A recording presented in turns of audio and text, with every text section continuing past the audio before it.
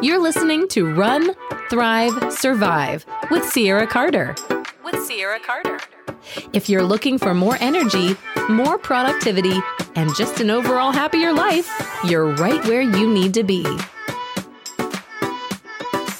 Hey guys, welcome to another Run, Thrive, Survive Healthy Bite section. Today we are talking about what 4 things may happen when you lose weight. And this is to really break the ice on things that might actually deter people and scare people when they first start losing weight because they don't think these are normal and they think something may be wrong with them. And I'm here to tell you there are certain things we never talk about when you start to lose weight, and they're not bad. They're just a little aversive, but I want you to keep chugging through it because you're becoming a healthier you, and none of these are going to last forever. Except number 2. Number 2 never goes away, but it's not that bad. Trust me.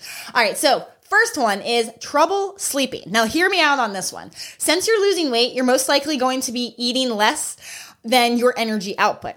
When you're creating this calorie deficit, which is good because you're losing weight, your body is going to kick itself into this looking for food starvation mode. Now, we can't really avoid this, but when you're trying to sleep, the hormonal balance is off. And your body is most likely not going to be wanting to sleep. It's going to be wanting you to go out and hunt for food. So the key and a way to get around this is to eat some carbohydrates along with protein right before you go to bed.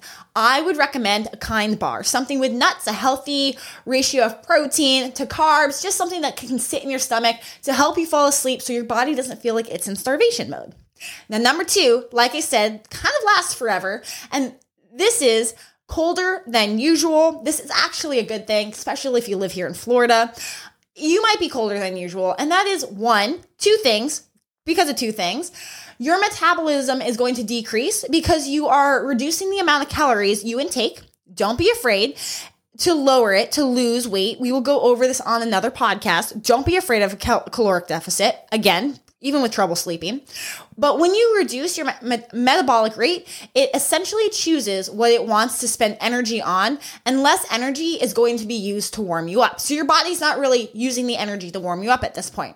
And also, something that we all commonly know is fat actually acts as an insulator. Think of a bear going into hibernation. They really start fattening themselves up because they want to stay warm for the winter. So when you have less fat, you have less insulation, leading you to be a little bit colder. Now, number 3 is your taste buds change. This is actually really interesting, something that nobody ever talks about.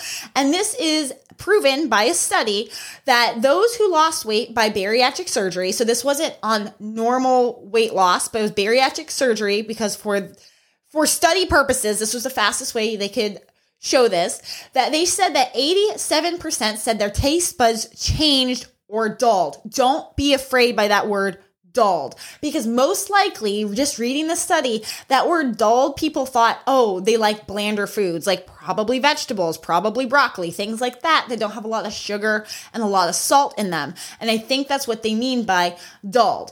And to be honest with you, when you lose weight, you do start to change the way you taste. For me, when I started eating healthier, I realized that these sugary drinks, these sugary foods tasted so gross. They just didn't taste right because you could almost taste the sugar in them. You start wanting better food that's better for your health. So this is a good thing when your taste buds change. You may like food that you may never had before, or some food may just not sit right with you anymore. Don't be afraid of this. Don't be afraid that it's going to make you a dull person. You're most likely going to have a different mindset on food, and you're going to like different foods, which is a good thing, right? We don't want to stay the same because the same habits are going to get us to the same place.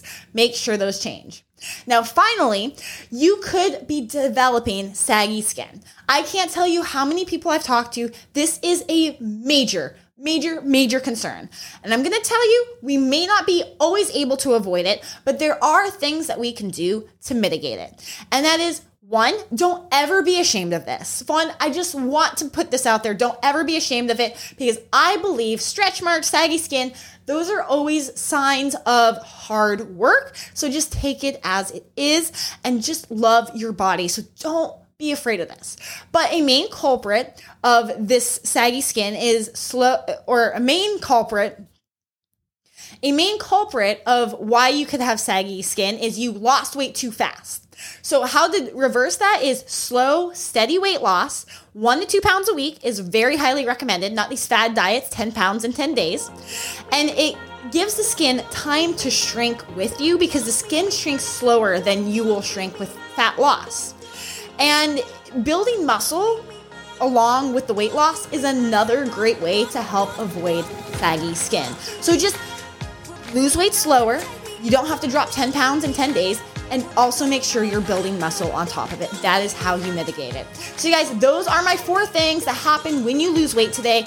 Make sure you are still working hard, loving your body, and never being ashamed of who you are. And don't be afraid when things start changing in you or around you. So you guys, that's all I've got for you today. I will see you here again on another Healthy Bite episode next week. But until then, get out there and run your life before life runs you. Bye, you guys.